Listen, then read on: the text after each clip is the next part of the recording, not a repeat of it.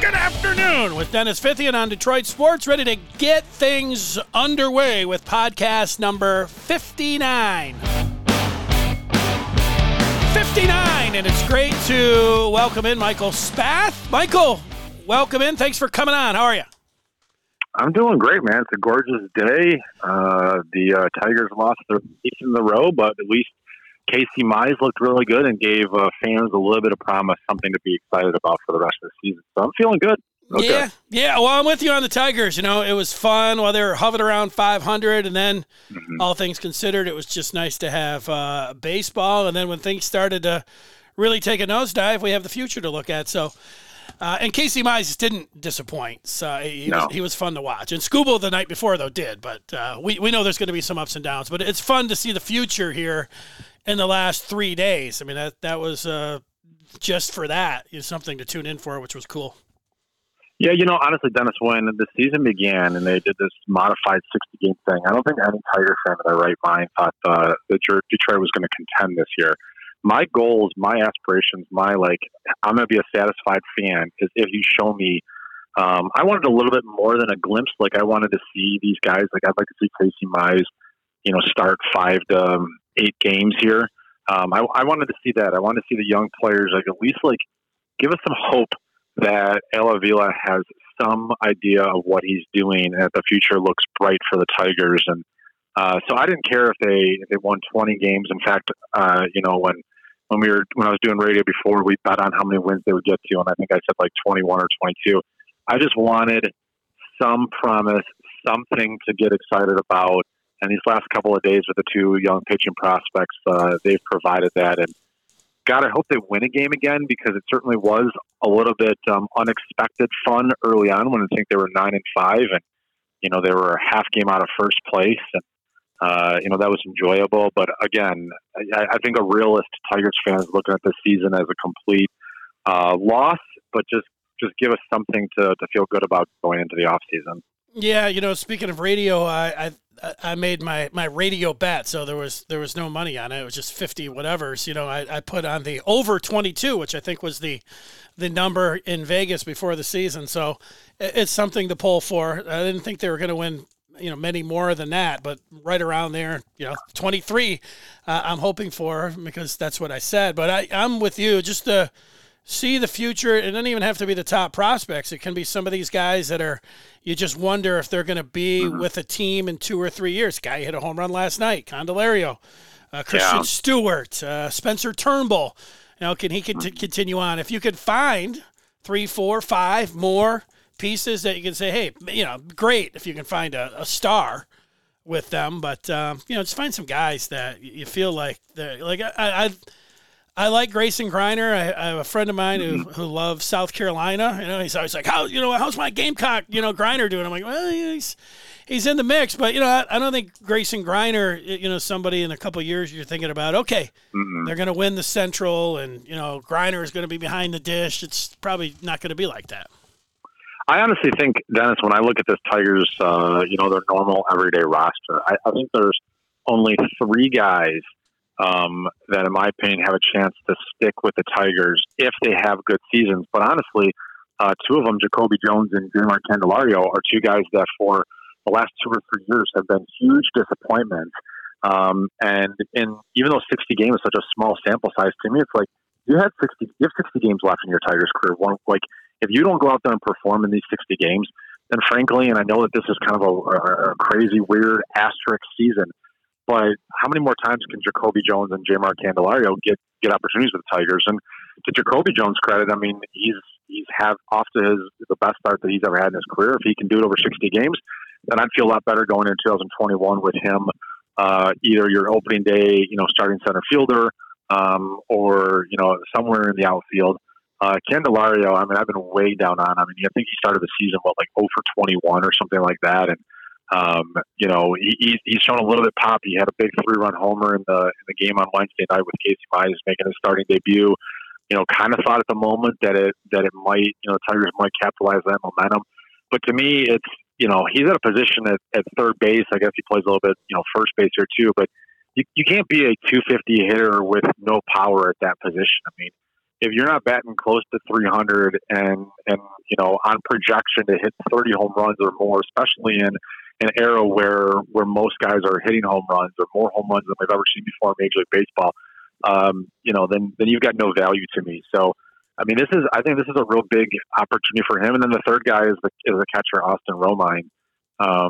Maybe he could be a guy, if he proves himself, that could stick around for 3, 4, 5 years with the Tigers. But those, to me, I'm already convinced Christian Stewart is a no-go. Obviously, Miguel Cabrera is just filling out his contract. God, it'd be really nice for the Tigers if they could dump him. But any way that they dump him, they're going to have to pay for a big portion of that salary. Other than that, Nico Goodrum, don't think that. I mean, he's a role player. Maybe he sticks with the Tigers as a guy that's like your third guy off the bench in future years if they're contenders. But that's about it. I don't really have much hope for anybody else on this team. Yeah, well, Turnbull I have some hope for, but I'm with you on most of that. And the one thing about Candelario, he is my Tiger, but they did draft Torkelson first overall, and we did see Paredes make his debut 2 nights ago. Both of those guys, they're at least thinking about putting at third base, and if it's not there, it's going to be first base. So Jamer better pick it up. Well, Michael, we didn't say it. But specifically, this is Thursday, August the 20th. We're recording this on, and I was calling you Professor Spath on your radio show, Inside the Huddle, which you said goodbye to last Friday, and we will get to that. But I got to get to college football right now. It has been over the last 2 weeks really wild. I mean, if you want to go back, to the 5th, that's when the schedule was released. I know you were on vacation there, but it always seemed like it was predictable. At least the odds were against that there would be a Big Ten season. But man, how it's unfolded in just over the 2 weeks since the schedule came out has really been amazing. Dennis, I am shocked that public relations people are not better at their jobs, or I think what happens often cases is that, I'll use, Michigan football, for example. You and I both know the PR guys at Michigan. I think quite often public relations people say to someone, okay, we need to do this, this, or this. And so often leaders are just like, no, we're just going to go right. We're just going to bowl into the China shop. And when you look at how this unfolded with making the announcement for the schedule and getting everybody excited, and the Big Ten, using all their leverage, social media, through regular media channels, putting it on the Big Ten network. I mean, they created a narrative that we're going to play football. And not only they were going to play football, but they were starting in early September, where the SEC, ACC, and Big 12 were all talking about starting September 26th and giving themselves time for the students to come back on a campus. The Big Ten just went straight forward with it and said, nope, this is what our schedule is going to be. I mean, I saw numerous articles about the Michigan-Ohio State game being played October 24th. And I mean, they were putting the full press blitz on.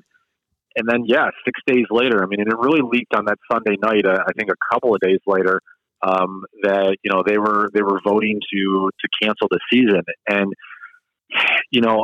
I'm a big believer, and if you listen to my show in the past, you heard me use, 2 words over and over again: honesty and transparency. I think the PR success, I think anything in life, that if you're open and honest with people and you're transparent about the process, that even if they disagree with your decision, they can't really, I mean, you've made a compelling argument.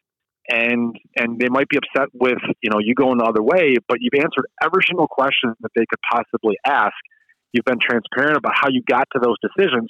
And so the general public, the media, whoever is, what's there left to bicker about? What's there left to dive into? What's there left to argue about? Because it's been laid bare in front of you.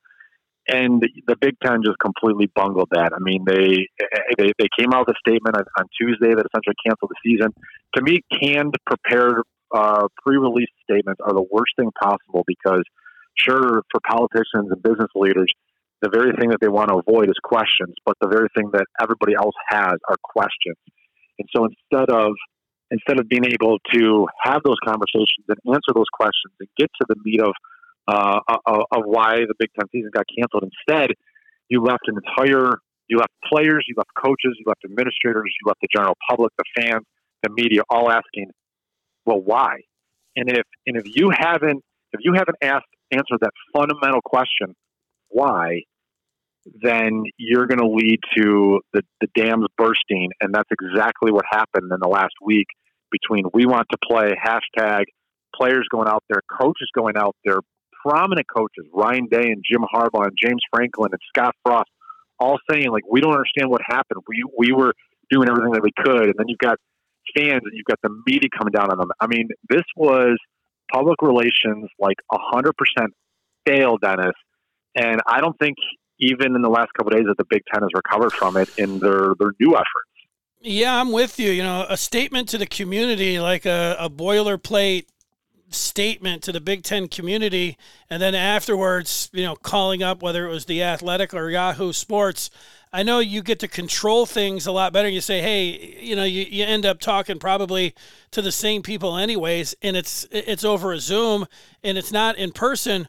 But you know how much more comfortable, how much more believable, and really, to your point about being PR, if you're a Big Ten fan and you see your commissioner up there, you want to buy into what he's saying, and it's so much easier if you're able to watch somebody and they present it to you than reading it off a statement. It just feels like they're hiding. And you know what?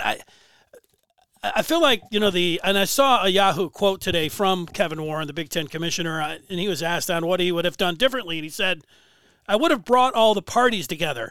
And I'm thinking, yeah, you should have done that when you were releasing the schedule, because when it came out, like all the 3 months before, if he was like listening to sports talk, it was like, yeah, they might be able to get 6 games in. That's why there was so much talk about front loading it and just playing the Big Ten East games.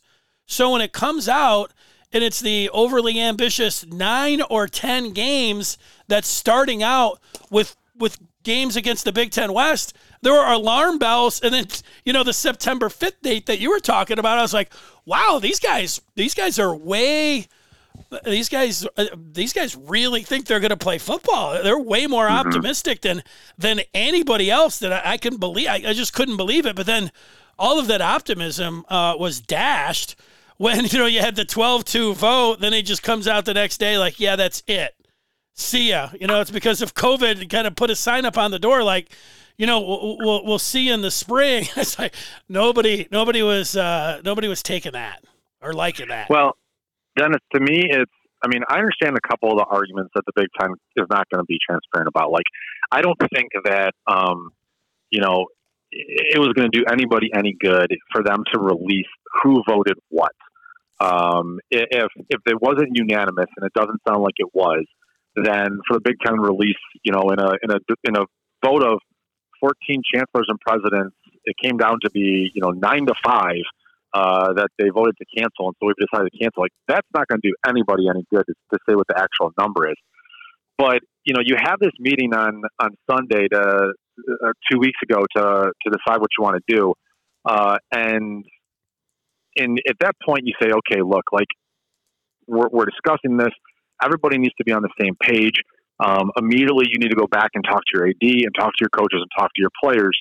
And that to me is the most mind blowing part of this is that the most important, the people that were going to be impacted the most, the coaches and the players, were never told ahead of time what was going to happen. And that's why you started seeing coaches and players on that Monday, about a week and a half ago, start coming out and saying, like, we want to play, like, this is what we're doing. I mean, no one was on the same page. That is fundamentally just going right off the train tracks when you don't have everybody, all working together for the common good. So, yeah, it was a screw the pooch moment, if I may say so. I know this is a podcast, so I probably could have said that. But I still don't understand how they botched it so badly. And then you've got presidents, the Penn State president, the Ohio State president, the Nebraska president, who started throwing the commissioner under the bus because they're like, well, there wasn't a formal vote, or I voted a certain way. I mean, clearly they were feeling the heat from their alumni bases, especially from what I've been told. A lot of the prominent alumni were like, what is going on here? And they didn't have great answers for them. And so, they started blaming Kevin Warren. I mean, if I'm Kevin Warren, like, I don't think I would start, building my resume. I would start looking for other jobs because I don't think he's long for the Big Ten commissioner in this, unless there's only one way that this goes well for the Big Ten, and you know it too, Dennis, and it's if the SEC, ACC, and Big 12 ultimately within the first couple of weeks, either before they start games or the first couple of games, have to shut down. And then the Big Ten comes out looking like we're the ones that were being proactive about this. And if the Big Ten then plays a spring season because the data has changed, the precautions, the infrastructure has changed, and then they have a spring season, but the rest of those divisions, those leagues cannot, then the Big Ten comes out looking great in all this. But that's a lot of ifs to get to that point. Yeah, you could still talk about the lack of communication and not having that unifying front. But you're right. History's a funny thing. Like how long this continues. In 2 weeks, they're supposed to start some college football games up. But if they're playing on the 12th, the 19th, if they get to the 26th, that's a lot of time for people to be bagging on the Big Ten brand and Kevin Warren. But it's not like there's a lot of different ways it can go in terms of shutting down. But if it does ultimately get shut down, you're right. And I bet that the SEC and ACC and Big 12, it's not just all going to be like nice and neat. Like, all right, we've just decided we're closing doors and everybody's going to be okay. Let's just all concentrate on the spring now. I would imagine that they're going to go through their own, PR hits and backbiting and all kinds of different things that could be put into their political, anything else. I mean, who knows just what could happen there. So, yeah, it's how quickly that can happen, how long it drags on, and then how it ends up ultimately just going down here once we get closer to September. And then, in September, I wanted to ask you, I mean, I could talk about this for probably 3 hours straight. Mm-hmm. When you hear that the Big Ten, Warren made it clear that this was not a cancellation, that this was a postponement, whatever, mm-hmm. and they're really putting their energy into starting in January, the spring schedule that would end in April, and you shave off a pair of games in 2021. This seems like it's for them what is going to be the best case scenario.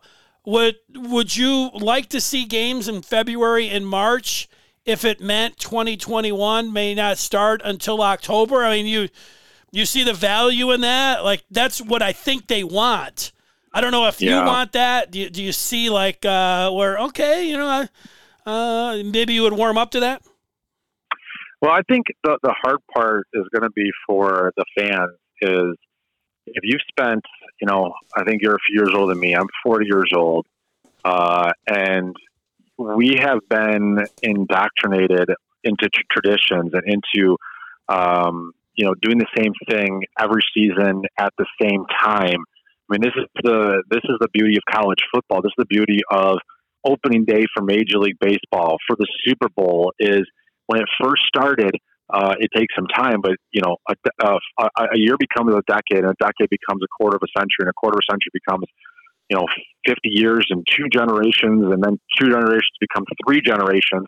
And this is how you've developed brand loyalty in individual programs and institutions, is because it's been passed down from parent to child to grandchild. So any of this stuff is messing with all that. Right. I mean, the idea of playing football in the winter. I mean, we saw the XFL and whatever the other other pro football league try to do this in the last couple of years. And I don't know about you, but I mean, I wasn't starving for football in February, and I didn't watch any of that. Now it's different because the Big Ten, Michigan State, Ohio State haven't been playing for a while. But I think they're going to have. I think it's going to be a tough pull for a lot of people to get excited about football in January and in February starting up. I think eventually everybody would probably get on board with it. I don't think, certainly they're talking about maybe not having players in the stands, fans in the stands. Are they doing it in domes? Where are they doing it? It's going to be different than anything we have ever experienced as fans in our life. And how quickly do we embrace that? I don't really know the answer to that. If they push the season next year to October start, they say, hey, there's just, 8 games this year, and we'll get back to normal in 2022. I mean, yeah, we'll all adapt because we all want football. But the more that the more that this is, and this is for our country too, right? The more that things are out of whack, the harder I think it's going to be to put everything back into place and to be able to pick up where we left off. And I think everybody's kind of trying to figure out with in this COVID-19 world, like, will we ever be able to put things back to the way that they were before? And if we can't, like, how is that going to impact all of us emotionally, mentally, our families, our careers, our fandom? I don't have answers to those questions. I'm kind of like everybody else, going along with it as it kind of springs in front of us. But to answer your question, I mean, would I be game for, an 8-game spring season and an 8-game fall? I mean, right now I'm so desperate for college football to return that I would watch all of it.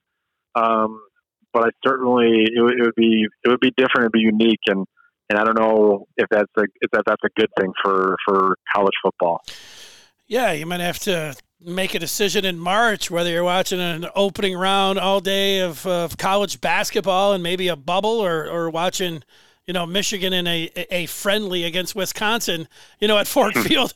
Who knows? I wonder, they say absence makes the heart grow fonder, or if we find new things to do, that's a careful thing that they have to navigate. I recall your start in the media. You said you're 40 now, and you covered Michigan football and Michigan hockey. I want to know if I got that right. So you graduated from Michigan. Yep. So what are you thinking about your future when you're getting out there and you're like, all right, this is what I'm going to do, and I'm going to cover Michigan? Or do you think you were going to go somewhere else? How did that work? So I was 22 years old, and I had not written for the Michigan Daily, which a lot of prominent sports writers that come out of Michigan, I mean, that's their experience is Michigan Daily. So, I didn't really know. I didn't really know what I wanted to do. I wanted a job, graduating from the University of Michigan, and I was in the School of Kinesiology, and they had done a nice job preparing me to be versatile without maybe specializing in any one thing. And I started in Hillsdale, Michigan, and I was there for 3 months, and I appreciate everything that they taught me in 3 months. I was the sports editor there. I mean, I was lucky to get that job because I didn't have enough experience to really do it. And then, honestly, again, I would say my early part of my career was a lot of luck, because the Wolverine magazine, something that had been around since about 1989, and something that I used to read when I was a kid, and then when I was a teenager, and my dad was a subscriber. I got a job there, and I don't really know, looking back on it, how I did, other than I was a gigantic fan. I knew every question that the publisher, Stu Coleman, asked me. My writing was good enough, that they could mold me, and I guess I was really cheap. I mean, my first job, I was, making $26,000 out of college for them. But I didn't really know. I mean, I think, Dennis, you're so excited to be in sports media. I always kind of pinched myself a little bit. I mean, it's hard. It's a hard gig, as you know. I mean, you've had some radio times as a host that are, to raise a family, to be social, are not the most ideal times, working later in the evening. When I was covering Michigan as a sports writer, it's a great gig. You're at the games, you're watching from the press box. I mean, that is incredible. But you're also working well into Saturday night. You're sacrificing your social life. I remember the first night game in Michigan Stadium history, 2011, Michigan Notre Dame, and the way that game ended with the last second comeback for Michigan. I think I left the press box at 4 a.m. Went home, crashed, and had made the mistake of I'd volunteer for some church thing the next day, and I needed to be there for a 10 o'clock mass. Stuff like that. I mean, the travel is really cool. The first time you go to it, you go out to Washington, you go out to Oregon, you visit like Eugene, you visit Seattle, you visit Bloomington. But then you're looking at a schedule when you're 5, 6, 7 years into it, and you're going, okay, I've got 6 road trips this year. I'm going to be flying to Minneapolis. I'm going to be flying to Maryland. I'm going to be on the road to Columbus, and it takes its toll. And while it's, the job itself, covering the team that you grew up with, is really cool. The everything around it starts to wear on you a little bit. I'm sure you encounter that too. And so I was just kind of trying to honestly live not day by day. I wasn't living day by day. I was living year by year. I was living like, okay, is this the thing I still want to do? Is this the thing I still want to do? And honestly, 15 years into it, I left and I went to the radio, and I probably should have left sports writing 3 or 4 years before that, because I was just starting to drag.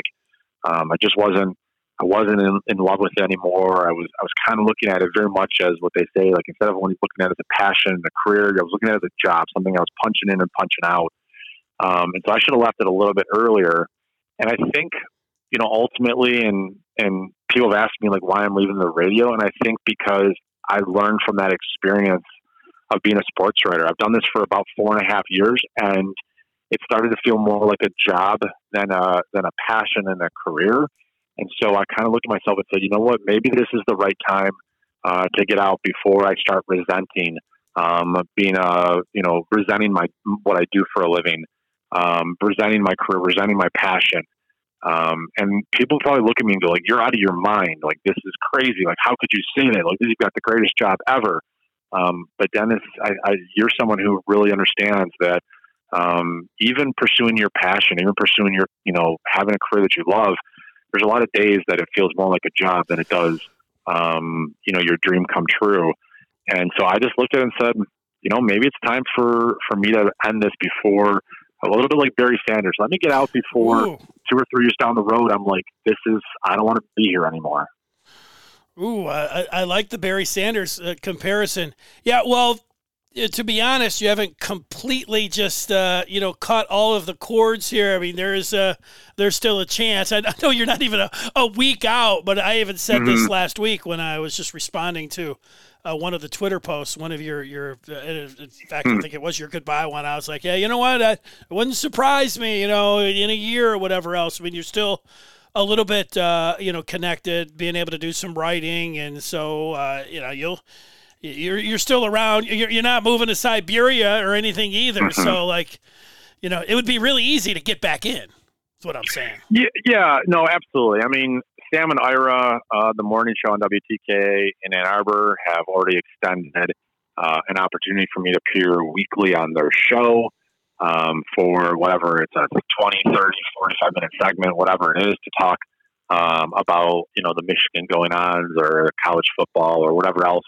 I really appreciate that. I kind of laughed when you reached out to me and said, hey, would you like to come on the podcast? And I'm like, I kind of laughed and I told my wife and I said, it's only been 4 days. There's a lot that's happened in 4 days. And yeah, there's a lot to talk about. So I'd be happy to, I'm excited about it. And I think there's going to be opportunities like that, Dennis, where I will embrace it, where I'll be excited to talk sports.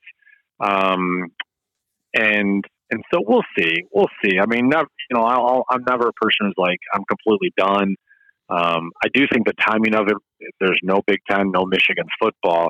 This is a good opportunity for me to take a couple of months and try something else and maybe try a new career choice and see how much I do miss it. And if there's a way to come back, and do it maybe a couple days a week, I'll say this.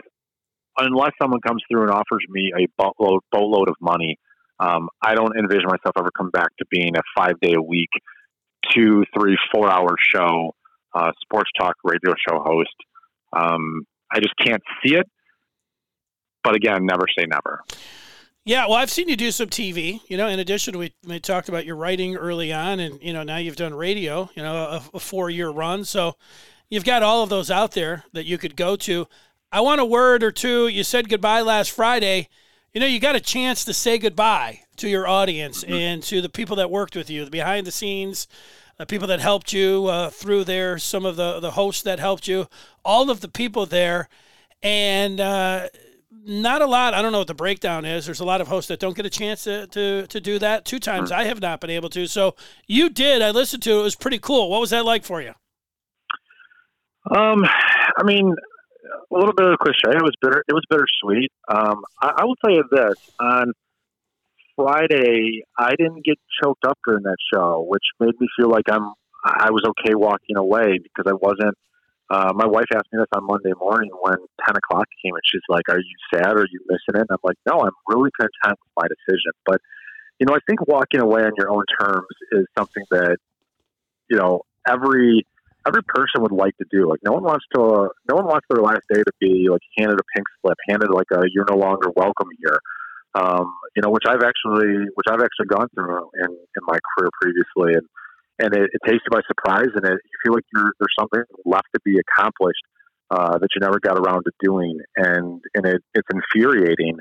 And so being able to go out on your own is really cool. I mean, it's and being able to say goodbye and thanking all the people that you want to thank and is I can't even put into words. Like it just means a lot to be able to have done it my way and walk out when I wanted to walk out. And I've had a lot of people say like, "Oh, if you sorry that they canceled your show." And I mean, there's no ego. Like I'm not trying to just protect my fragileness. Like I mean, this was my 100% my decision to end the show.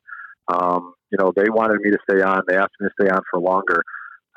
But there are so many people to help you get to the position you're in, and to say thank you to them, whether it's Ira Weintraub, the morning show host and the program director for WTKA, or Matt Spalding, who, ultimately took the biggest chance on me because, I'd done a lot of, radio interviews and I filled in a little bit but I mean, Dennis, you're well aware that the difference between talking to someone for half hour, 45-minute interview and leading whatever it's 2, 3, 4 hour show, for 5 days a week. I mean, that is a gigantic jump.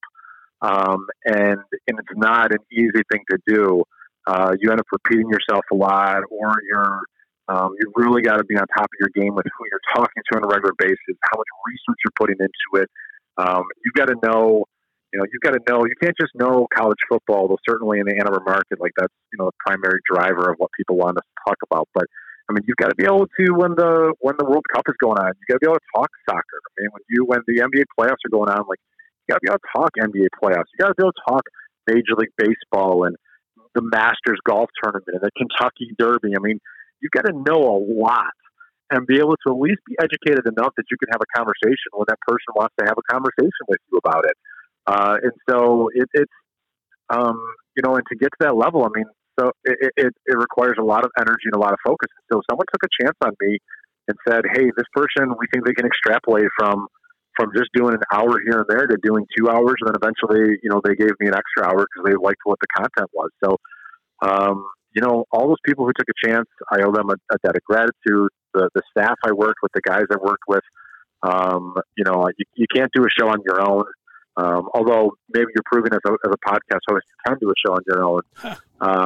But it's hard work to do it on your own, as you're well aware. And then honestly, I mean, and this is not to be a commercial, but I had to sell my advertising for my show, which I'd never done before. And if advertisers, if clients and sponsors don't take a chance on you and buy in, I mean, you don't exist for very long. I mean, I would have been canceled in 3 months without the advertising to pay for stuff.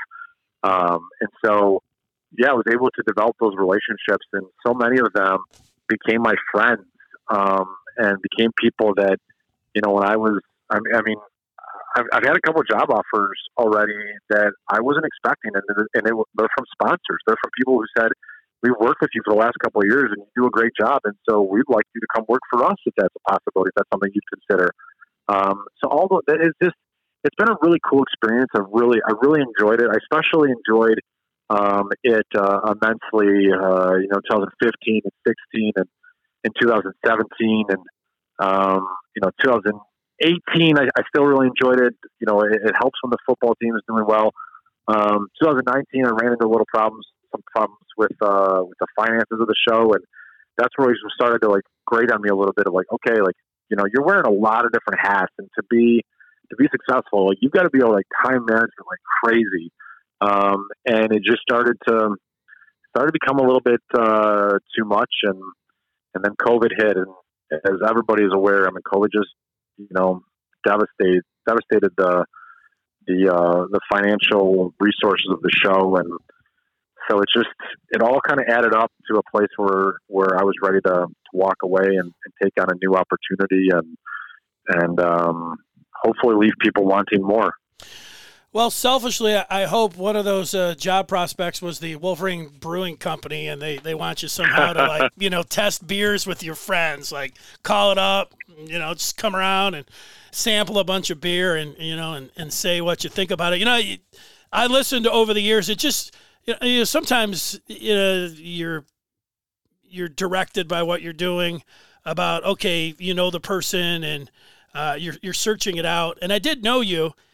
But part of it was when I was out and about going to the park, your show was always on. And, I like Michigan. And I knew you. So it was always like, hey, I'm with my dog. And the dog, after I'd listen for 5 or 10 minutes, sometimes he'd bark, and he's like, let's go. We're going for a walk here. But, I liked it. You know what people that listen to a Michigan station like, Michigan. So you had that figured out. The analytics, player updates, Michigan from A to Z, talking with former athletes. You had all those things. And you had a lot of different wrinkles there, too, like going out on the town. That football 101 was ingenious. I know I've told you that before. My cousin wanted to go with his son and asked me, like, what do you think of Spath? I said, I think he's great. What do you know about football 101? I said, nothing. And I said, I'll go with you. Let's go. It was at a brewery, which was, wasn't really tough. It's not like they were twisting my arm, But it was great. It was great fun, man. And all ride home. I could tell those guys, man, they loved it. So, that was cool. And you came up with that. So, you had a lot of great elements in the show. It was fun. You figured out you got to have info on the sports and everything, but you got to talk about yourself and have a little bit of entertainment in there as well. And, you figured out that, it's not a perfect, nobody has that formula. It's this or that. A lot of it's just off the cuff, but, you seem to get that pretty quick. Well, I tell you what, I give a lot of credit to Mark Fellhauer from the Drew and Mark podcast. Drew Lane, formerly partnered with Mike, the most popular FM station show in Detroit for 20 years. And I became pretty close to Mark, and Mark gave me some really good advice really early on. He said, if you are having a good time on your show and, you're laughing and whoever your co-host or your producer, if you're having a good time and you're entertained, he's like, I'm going to tell you that the audience is entertained. Like if you're laughing, like, and it's not just like fake laughing, but it's like uncontrollable belly laughing. He's like, your audience is laughing. He's like, that's the key, is understand that you don't have to. He's like, you're really not trying to entertain an audience because you can't see them. You can't see their reactions. Whether it's 10,000 people or 40,000 people, or for you, 97.1, I think a couple 100,000 people are listening to the show. If you're enjoying yourself, if you're having fun, you're having fun. And I'll tell you, because I listen to your show. I listen to when I was driving in, I listened to Jamie and Stoney. Middays, and sometimes when I would get out of my show, Karsh and Anderson were still going on. I did listen to Valenti because, Valenti's the biggest name in the market, and I certainly think, like, if you're stupid if you, just because he's more of a Spartan and kind of shades that way, like, you're stupid if you don't listen to him if you're in this business, because he's the best in the business, so you got to learn something from him. And so I always found myself, if you guys were laughing, if you guys were having fun, you and Leach or whoever you were paired with, the audience is laughing with you. And so I thought that was great advice. And it kind of how I try to go about things. And sometimes you end up going down the rabbit hole when you really disappear from a sports conversation. You spend like 30 minutes talking about nonsensical stuff. But again, my guys in the room with me are cracking up. They're making fun of me. And like, that's something too. I don't know about you, Dennis, but, and I go back to when you and Karsh, were on WTK, and I always felt like I want to be those two guys. But you got to be self-deprecating. Like, I think so. My wife laughs a little bit. She's like, you're too self-deprecating. Like, you make fun of yourself too much, and you like that people make fun of you a little too much. Like, have a little, be like stronger, be more confident. I'm like, Amy, like, it is not a problem. Like, I'm not lacking for confidence. Like, I'm a kid from Grosse Pointe who went to Michigan, who lived in Ann Arbor, who now lives in Royal Oak. Like, I've got the arrogance, vibe, trait in my body. Like, I can't even avoid it. So I said, so don't worry about me having confidence. But if you're not willing to make fun of yourself, if you're not willing to be the butt of the joke, if you're not willing, then I just don't think that makes for good radio. If you're always like, you always have to be the one that is, taking people down. So I was always willing to have fun with myself. And I think that came through. And then I think, honestly, Dennis, I mean, I've always been a big believer, and now that I'm teaching this class at the University of Michigan, is like, there's a lot of times where I don't have all the expert knowledge. I can't speak on every single thing. I'm not a former Michigan player. I'm not a former Michigan coach. Those are perspectives that I'll never be able to share with my audience. And so I thought it was really important to get those perspectives if I could. And I got a little bit lucky with some of the people. I mean, over the years, you develop contacts and you develop relationships. And some guys are better on the media, on the airwaves, on the radio than others.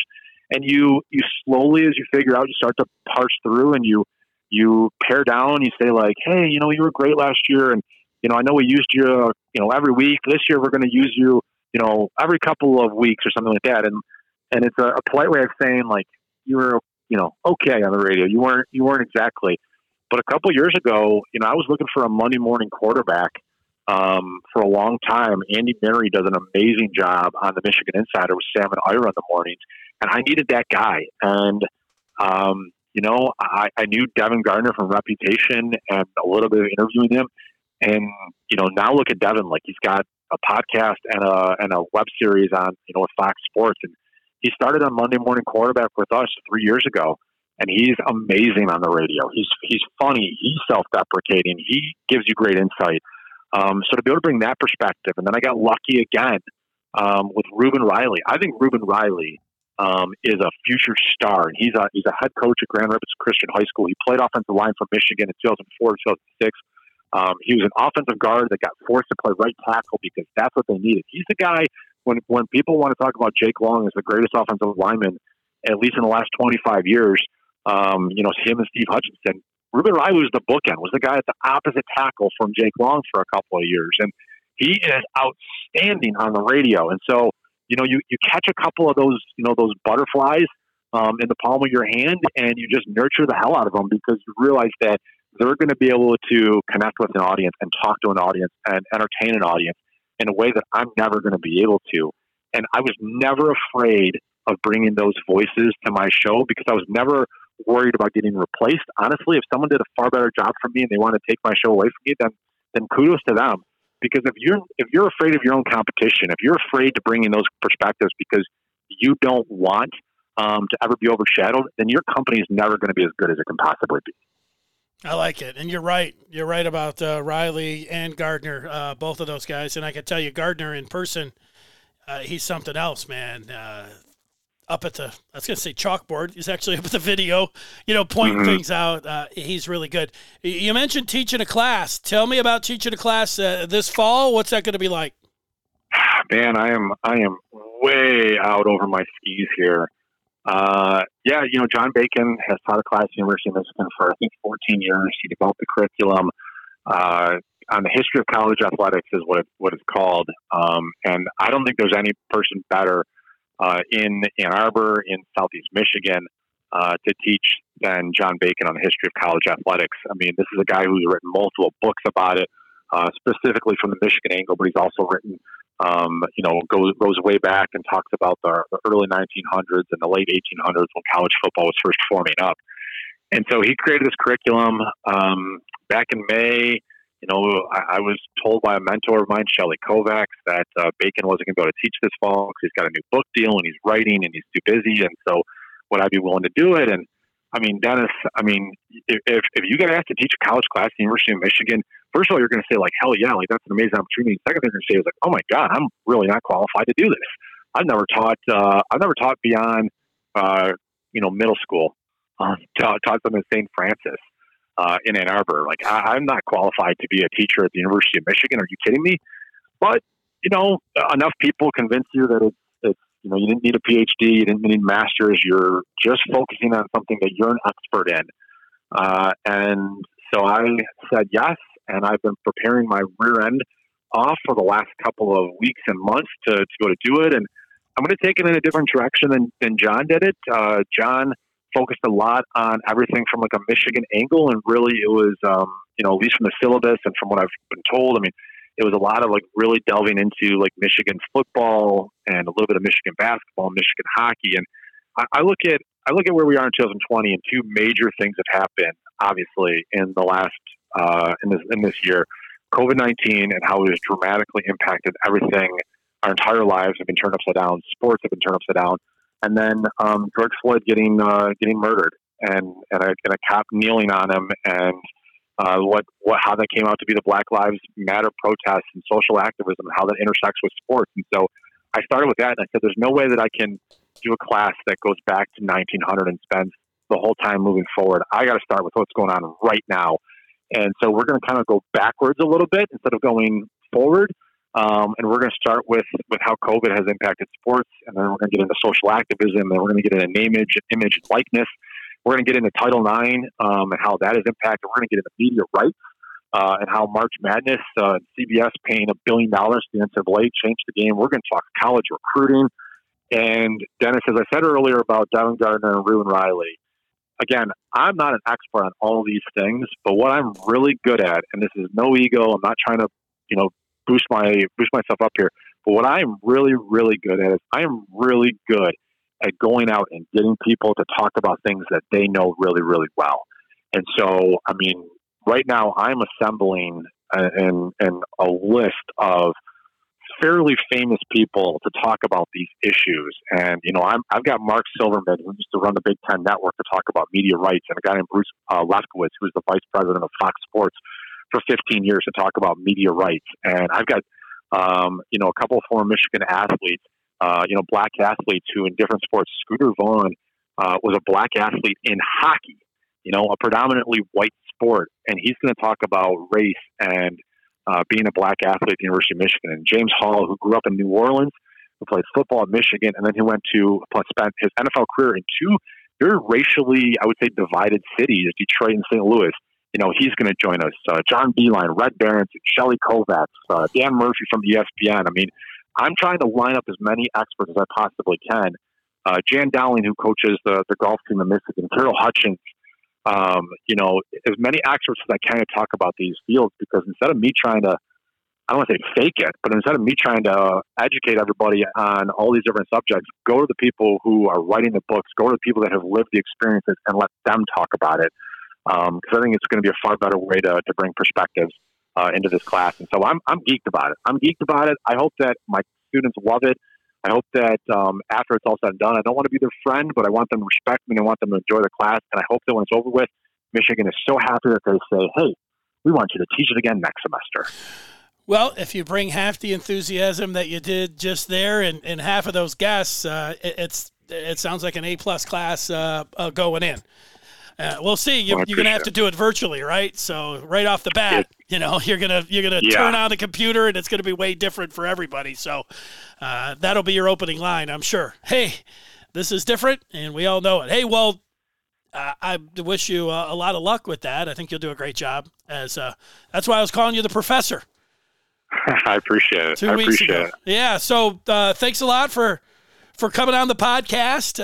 It's good that you've got something cooking here right in the fall, and we'll find out if we're going to have football, if we're going to have basketball, and which comes back first.